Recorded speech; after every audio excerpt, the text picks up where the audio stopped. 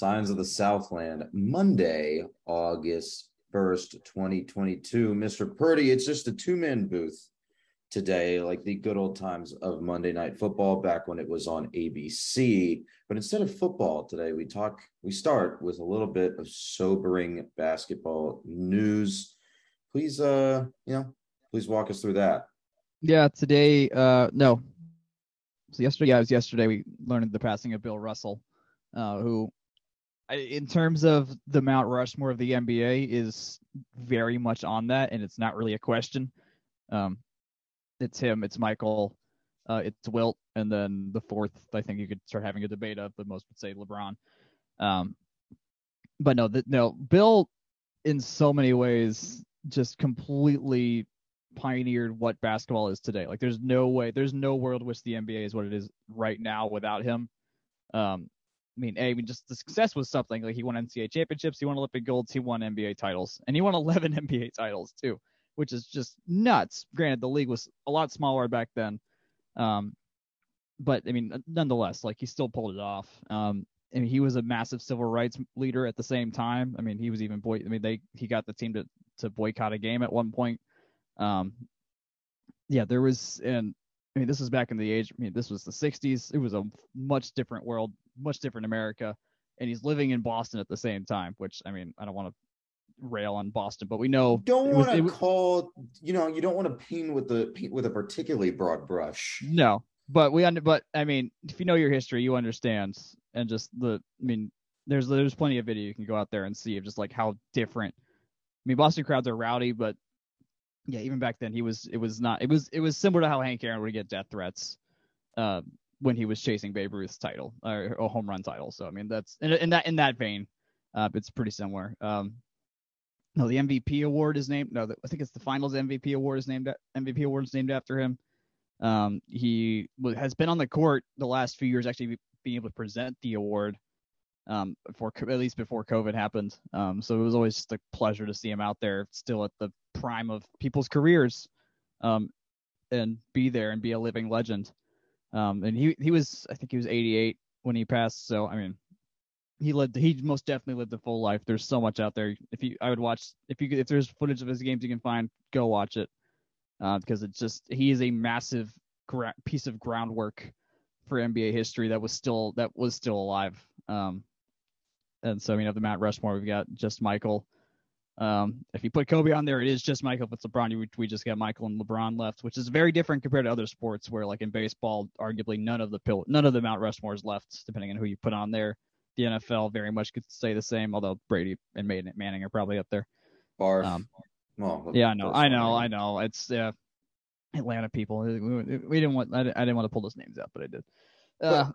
One thing I want to butt in and really make your point, especially when it comes to civil rights and especially labor rights, right? With the NBA and burgeoning labor movements when it comes to sport.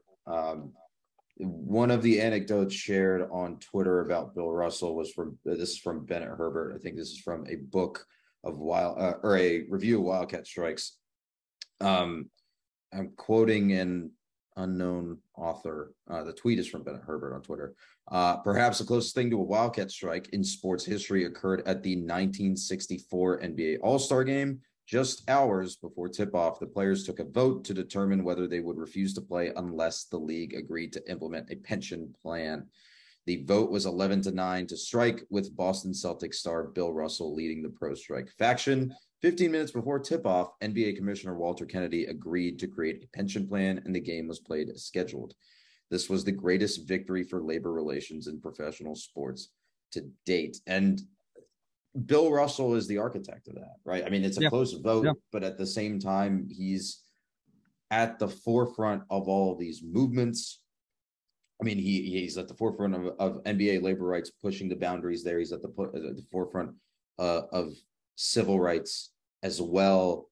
One of the quotes that sits right next to Boston City Hall. This is from the Moon Crew Discord. Someone shared it in there.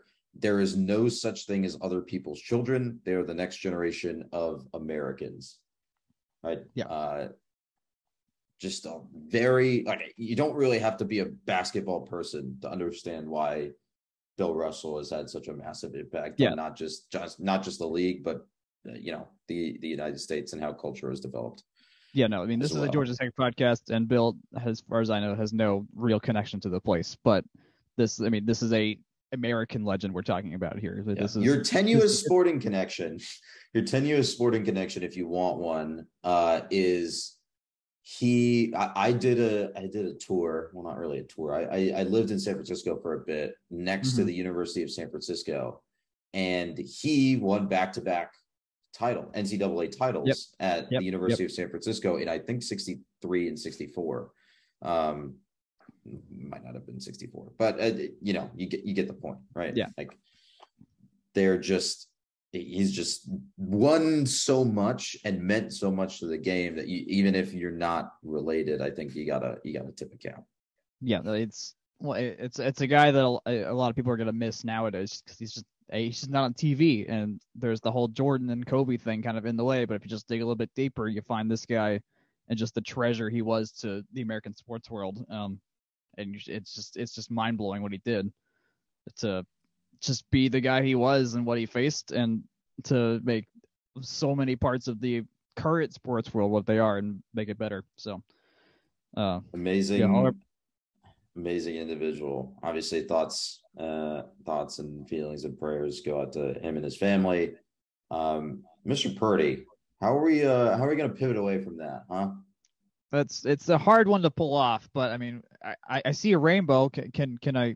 That's the best I got. I see a rainbow right now, quite literally, while I'm outside here. Your rainbow, from your neck of the woods, probably ends somewhere along Techwood Drive, right next to Georgia Tech's campus, which is undergoing a lot of construction progress, a lot of stuff in motion, a lot of new projects in motion. Mr. Purdy, you spent some time on campus this week. Thank you. Amazing segue, I know. You spent some time on campus this week. Please walk us through, as in this next segment, some of the updates, some of the new things as campus prepares for another academic year to begin. I got to stand in line with the almighty Buzz at the new Chick-fil-A at the Student Center.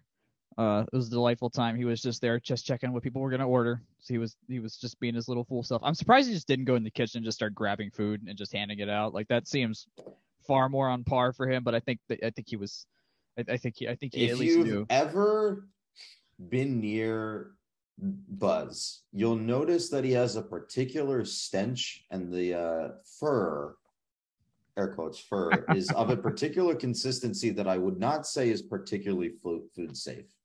As I do understand that the people that okay, we're gonna go behind the curtain here. The people that breaking kayfabe can't do the breaking kayfabe. Fourth wall break. No fourth wall breaks. No, go for it. Yeah, the people that are responsible for also washing the suits. So it is in the interest of the cosplayer to keep it in a situation where they don't have to keep it clean. Yes. I will say before you continue, my worst experience with Buzz, if you can call it a worst experience or bad experience, was at a women's basketball game, I think 2 or 3 years ago. Actually, it might have been like my sophomore year at Tech, where the Buzz sat on me and I just got the full frontal of the stench, this particular stench of the suit, and it would not come, like the stench would not come out of my clothes. Like, I had to wash them a couple times to get it out. So there's my Buzz story. Please tell us more about Chick-fil-A, the Student Center and stuff. But so that all that gets to, the Student Center is open. It is there. You can go to all 3 floors. I did not go to the 3rd floor today, even though I should have, because that's the one floor I haven't been on. But for those that know, the part that had like rec radio and a lot of the meeting space of the Auntie Anne's and the subway, that whole building got taken down, rebuilt from the ground up. That is a far more functional space now. There's a ton of space just to study and do whatever, just general purpose space. Their rec radio is still there now.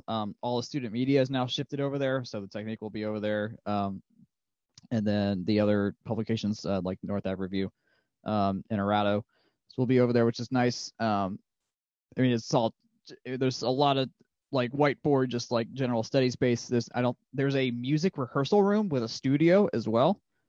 So you could, in theory, I think there's a spot for them in the library as well. There's at least good recording spaces, but this is like dedicated music recording spaces.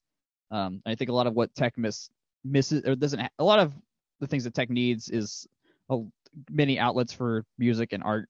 And with Under the Couch, I don't think Under the Couch is there anymore. And I don't think Under the Couch has been moved somewhere. Yeah, so there's at least some musical part here, and it's a very nice looking. If you're a student or you have a kid who's there who plays an instrument, please have them go use that space, because the odds are going to get free access to that kind of equipment ever again is next to none. So it's a really cool space. I'm trying to find the camera that I found the last time we were looking at this. Oh. But yeah, if you want to go in there, if you want to go in there before school starts, before football or volleyball season starts, you can go to the Chick-fil-A from 11 to 4. I think Tech Rec is open now. I don't know. People are using it. I don't know if it's set aside for special groups to just like test it out and make sure everything still works. But the food options are plenty. It's a very nice looking building. It is also named the John Lewis Student Center, I should mention. Not just the Student Center. For those that really know the area, I do not know where the time capsule went. That was in. I thought they said they removed it. I think they had to, because the pillar that it was in is gone now. That brick square pillar is not there. So I do not know. Sounds like something to do some journalism about. This sounds like a project for somebody to do at a paper that I used to write for. Some enterprising journalist. Okay, yeah. I can't find the camera anymore. That's sad. I'm gonna have to. That sucks. They may have just taken it down since it's done, but yeah, that's possible. So it's very functional. You can go in there, you can walk around. It's a good time. It looks a lot better than it used to, of course. It looks new. It matches a lot of the other buildings, which is something. So when you go inside a building at Tech, I think they're slowly but surely creating their own flavor of building interiors for when they refresh a building. Mm-hmm. So that'll be fun. If you're on campus, do stop by, because you'll enjoy seeing it. The other bit that I saw, though, was there is a lot of construction happening at the football gate. At least it's fenced off at the gate around Bobby Dodd at the intersection of Techwood and North Ave. At the what is that, gate 10? Yeah, Gate 10. I do not know what they're doing. They took the lamp posts down. The gates they're open, but there's a lot of fencing around it. There's some crane thing in there, but I can't exactly tell what they're doing. I just know it's blocked off. I don't know if they're doing like underground electrical work or something. Don't know, but that's the case there. The rec garage has still got a ways to go, and it's roofed off, but there's still a lot of dirt around it. That's what I was looking for the camera for. The rec is not ready to go there. Absolutely. So that is what I saw this week on campus in terms of what is getting built. Woof. That's a lot. I mean, we've been talking for a couple months now about how campus is slowly evolving, right? Like, especially as some of these pieces come together. Like during my time at Tech, both of the libraries got renovated. The second library renovation, the Price Gilbert renovation, didn't even finish up until after I'd graduated. Right. Yeah. But both of those were planned and executed during my tenure.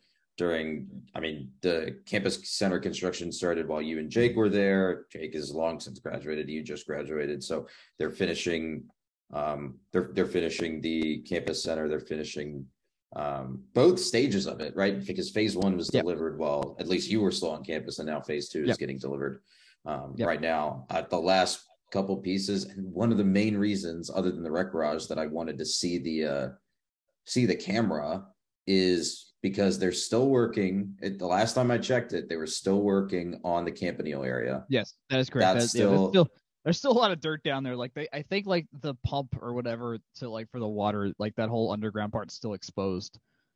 So they still got it. Just based on what I've visually seen, I don't know if that's going to be done before classes start for the fall. I think it's entirely expect that to still be fenced off, because classes start in 2 weeks. Yeah, unless they just have managed to get everything else set up to where they just lay down the pavement, lay down the cement, and then just it's dry and it goes. I think they've still got a ways to go there. But that'll be open by the end of the semester without a doubt. So I'm not worried about that.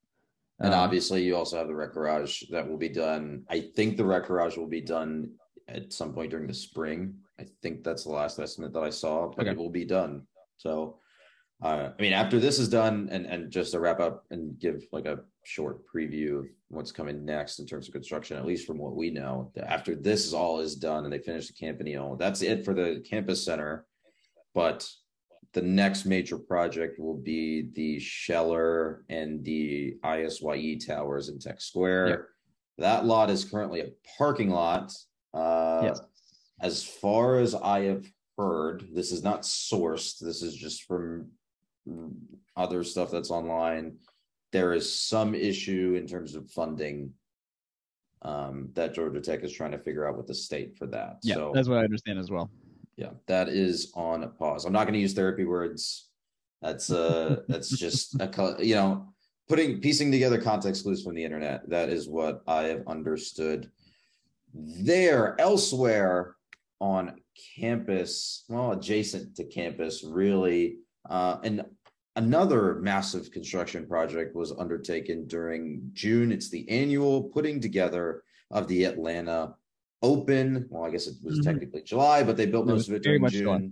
Yeah. Point aside, Georgia Tech had Andres Martin participate on the men's side. I believe he got a wild card bid, and you were there on college night to watch his. Go ahead. Yeah, it kind of felt it felt more of a Tech home match than actual Tech home matches feel. It was insane. They pulled out all the stops for him, right? They really did. The mayor there. The mayor was there the entire weekend, but they had the mayor there. They had Jeff Collins there. They obviously, I'm sure the coaching staff was there. They got your podcasting visual mediums, so no one else can see this, but the rec drove Andres Martin. I believe it was into the arena, right? Yeah, they drove him there. Yeah. So tell us about the match. Tell us about the experience. They pulled all the stops. The Atlanta Open, if you haven't been, I think a lot of people end up there just because it's here every year. It's not the most expensive sporting ticket. We'd only get pro tennis once a year in the city. They have stepped up their game there a lot.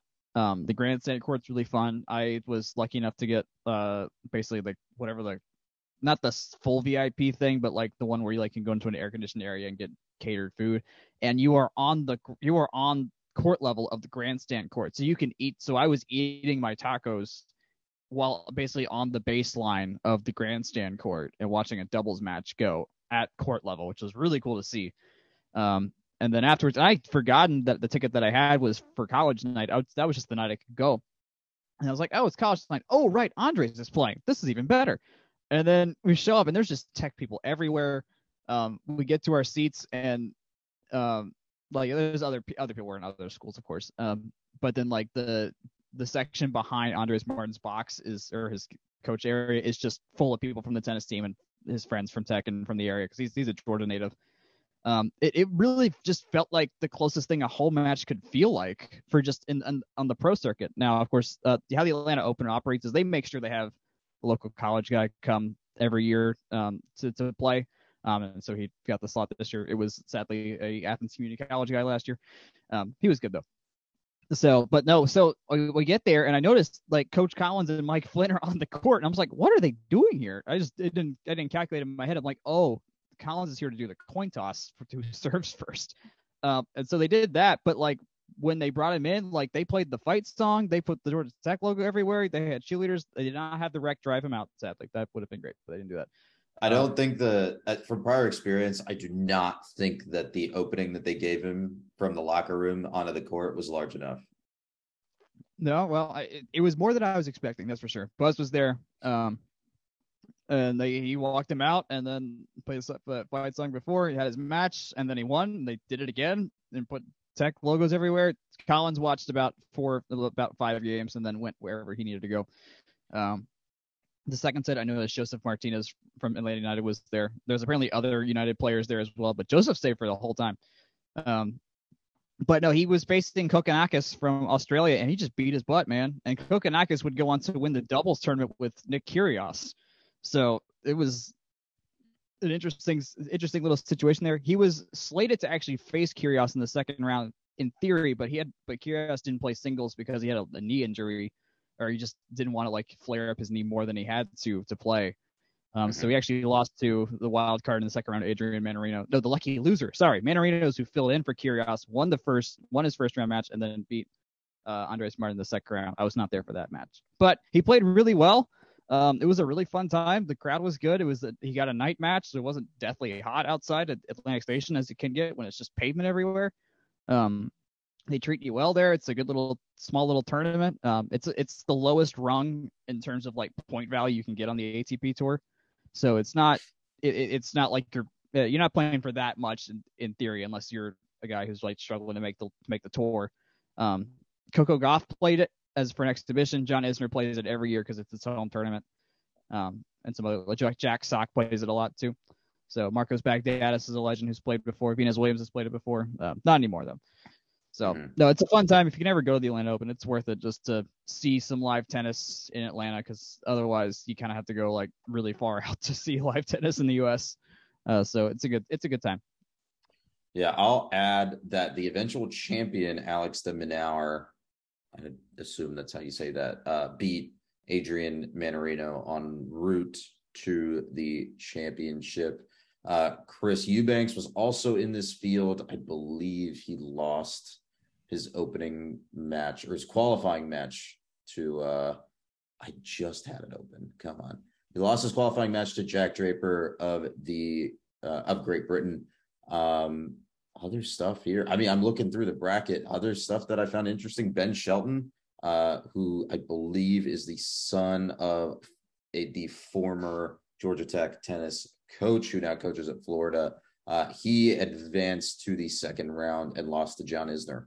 So you got a little bit of a Georgia-Florida action there. And then John Isner lost to I will note, I forgot the guy's first name, but Mr. Gonzalez, who runs this tournament, has for years, is the father of Georgia Tech draftee Trez Gonzalez. Well, there you go. Such a small world. There's so many interconnected pieces in the sports universe here in Atlanta. Let's move on to a different part of the sports universe in Atlanta, and especially at Georgia Tech, if you have nothing else to say on the Atlanta Open. That was everything. That rant was quite long. I mean, look, you said it, not me. So let's head over to O'Keefe Gym, not that far away from Atlantic Station, where the Atlanta Open is. The 2022 volleyball schedule has been revealed. We'll do a full breakdown of the volleyball schedule once we do the volleyball preview. That's coming up in a couple of weeks. But we did want to talk a little bit about some of the notable matches in this slate. And there's a bunch, right? This might be, I think this is going to be the most entertaining schedule of all the teams by far. And I think it's just as competitive as last year, right? Yeah. I think you saw Tech play UCF in the non-con. You saw Tech play Penn State in the non-con. Those were two really good teams last year, and they headlined it. But now Tech is adding a bunch more NCAA qualifiers to their slate. So let me just read out the non-con slate first. Ole Miss in their own Ole Miss Invitational. Ole Miss made the first round of the tournament. Illinois made the third round of the NCAA tournament. Dayton won the A-10, was receiving votes in the final coaches poll, and made the second round of the tournament. Ohio State, who Tech saw in the Sweet 16. BYU, who won the WCC and made the Sweet 16. So that's just your non-con, right? Top to bottom. I think there's a couple stinkers in there. You know, Arizona State wasn't that great last year, but almost top to bottom, right? You're talking about NCAA qualifiers at minimum, almost, right? So it's kind of like, I mean, these are teams we beat one of them in the tournament and can beat others in this, but it's still a gauntlet of sorts. Like that's not a cakewalk. Like as soon as we're done, like we have the Golden White, and then we play South Carolina in an exhibition, and then it's go time. Like we do not have time to waste to get good fast. So yeah, I mean, none of these are tune-up games. Right? Yeah, not at all. You don't get a lot of tune-up time in this schedule, and that's going to be some of those early season, that Golden White game and that first exhibition match, or I think that only exhibition match versus South Carolina, who also NCAA tournament qualifier. They came to the Georgia Tech regional last year. you got to hit the ground running, especially with a team that's sort of, it's not rebuilding. I would not at all say this team is rebuilding after an Elite Eight appearance. I would say it's reloading. But it's replacing. Right. Yeah, we lost Brambia. We get the UCF girl whose name I'm forgetting. I feel very guilty. But... Oh my God, this is gonna bother me. Please vamp while I find. Yeah, this. Well, we still have Bergman. We still have Bertolino. We did lose Maddie McKissick, but she's on a grad transfer, so stuff like same reason Sarah Bates left as well. Also, one more. I need to look at the roster. It's gonna bother me. Please continue. No, it's fine. But like we still have Breland Morissette, who's sticking around for her grad year. We still have Erin Moss for her senior year. Erin Moss, who's now an Adidas partner, by the way. I know, like this is still a very, very good team. I would in no way should this be treated as an off year or a rebuilding. It's a retooling year, not a rebuilding year. Put it that way. The name that you can remember was Tally Marmon, Thank you. Who played, I believe, with the Israeli national team at the Maccabi Games over the summer. She was at UCF when Tech played at UCF last year. Yeah.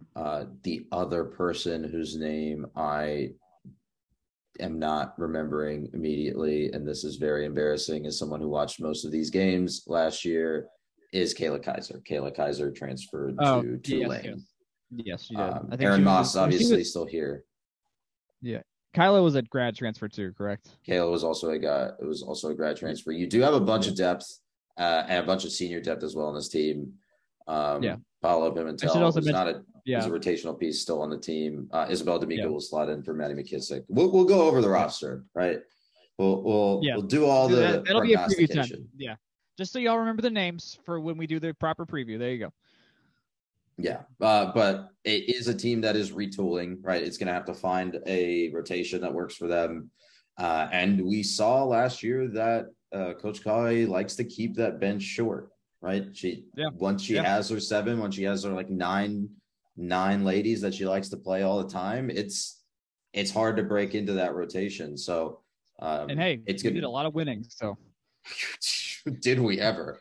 So I'm really interested to see. Well, I obviously put together a preview first, and I see how the team shakes out this year. Moving on to other schedule news. While I have you here, I know you're not the biggest cross country buff, but I will read out the cross country schedule while I have it in front of me. If the page will load, they will start at Berry College on September 1st, which is just a month away. They will head to North Alabama immediately after that. They have the Lehigh Paul Short Invitational in Bethlehem, Pennsylvania at the end of September, followed by the Alexander Asics Invitational the next day, which I assume that's a split squad. Another split squad on the 14th and 15th, Penn State National Open versus the Berry Invitational. So Penn State and Berry College. There, October 28th, your ACC championships. That's in Virginia. November 11th, the NCAA South Regional, and then November 19th, the NCAA championships. The South Regional is in Huntsville, which is the same place the North Alabama Invitational will be in September.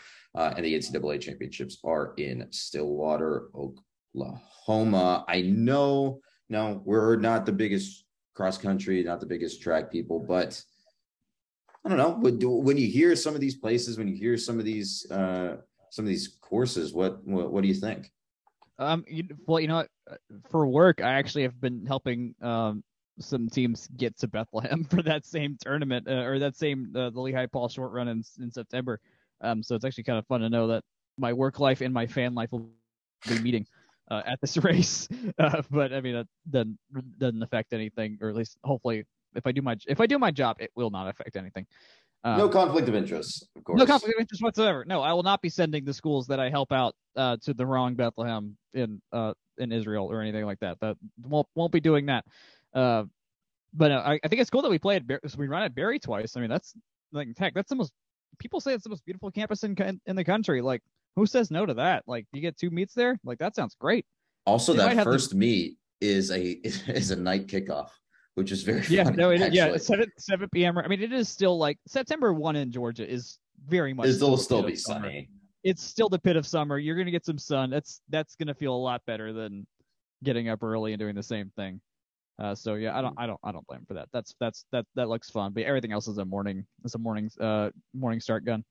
So no, I mean we know Nicole Fegans was killing it last year and just breaking all the records. They haven't updated the roster on RamblingWreck.com yet, so I can't make any wise comments about what the roster is right now. We'll save it. We'll let them update it. We'll put together a preview. We'll definitely have a preview for cross country and track coming in here in a couple of weeks before their season gets underway. But we'll go over to that part of town, that Griffin track area in a little bit here.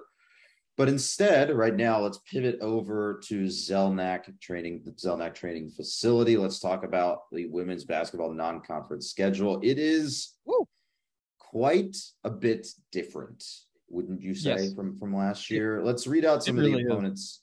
I think all of these except for one game are at home. So that starts with the Georgia State, then Kennesaw State, Athens, as always, at Michigan State for the ACC Big Ten Challenge. They'll play Central Michigan. I believe that's the other end of a home and home, and then they'll play Furman as well. We don't have the full slate of ACC games just yet, but this is at least what we do have. No UConn on here. No UConn. I do not know if that is a home and home situation or that was just a one-off. I swear it was a home and home, and now I'm looking at the schedule. And I want to see if they have the future one posted. At least me to find it. I don't think they put up the future ones. They don't have the 23-24 up there at all yet. So that'll be something we could find out as well. They're usually pretty good about answering questions. So I mean it's some fun. I mean Central Michigan was a nice easy one last year. So I mean there's a win there. I don't know enough about Michigan State's team, but I do not remember hearing that they were a team to be at least when I was covering the team last year for the Technique, I don't remember Michigan State just being like a team we need to look out for in the tournament or anything like that. I have Michigan State pulled up. They were a 10 seed in the NCAA tournament last year. They lost 7 to Iowa State in the first. Oh, so we were both 10 seeds. Okay. So no, we were a 9 seed, right? Yes. We were 9. Okay. So played the 8. Yeah, that was a weird little slide at the end of the year really killed us in terms of our ranking. But okay, so no, there's a world where us and Michigan State were pretty even depending on when they played last year. The seed list is somewhere around here. Let me see. Yeah, I couldn't tell you right now just based on I'm not privy to what their recruiting stuff and who's left their team. We did beat the Lady Bulldogs last year, so it'd be nice to go at least 2 in a row here. Kennesaw State's the team that the Georgia State Kennesaw State games always happen, so this will be just fun to just see them around. Wait, this was the 21. Sorry, before you continue, this was the 21 tournament, not the 22 tournament. Oh, okay. So they have had 1 year off from the tournament after a long streak of making tournament appearances. So they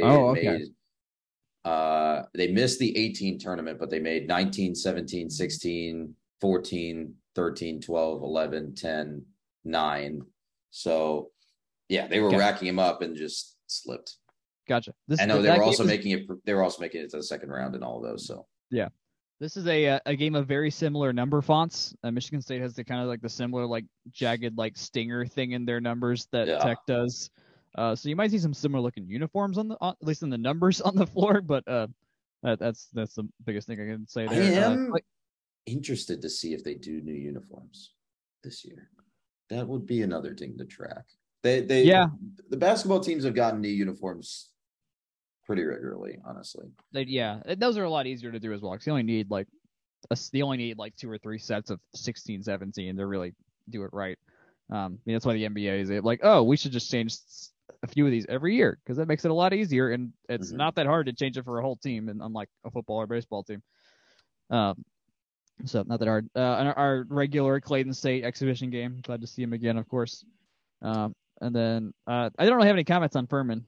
Just please win that. Is all I'd really say. That's a lot of also, this. A few of these games are bleeding into World Cup time as well.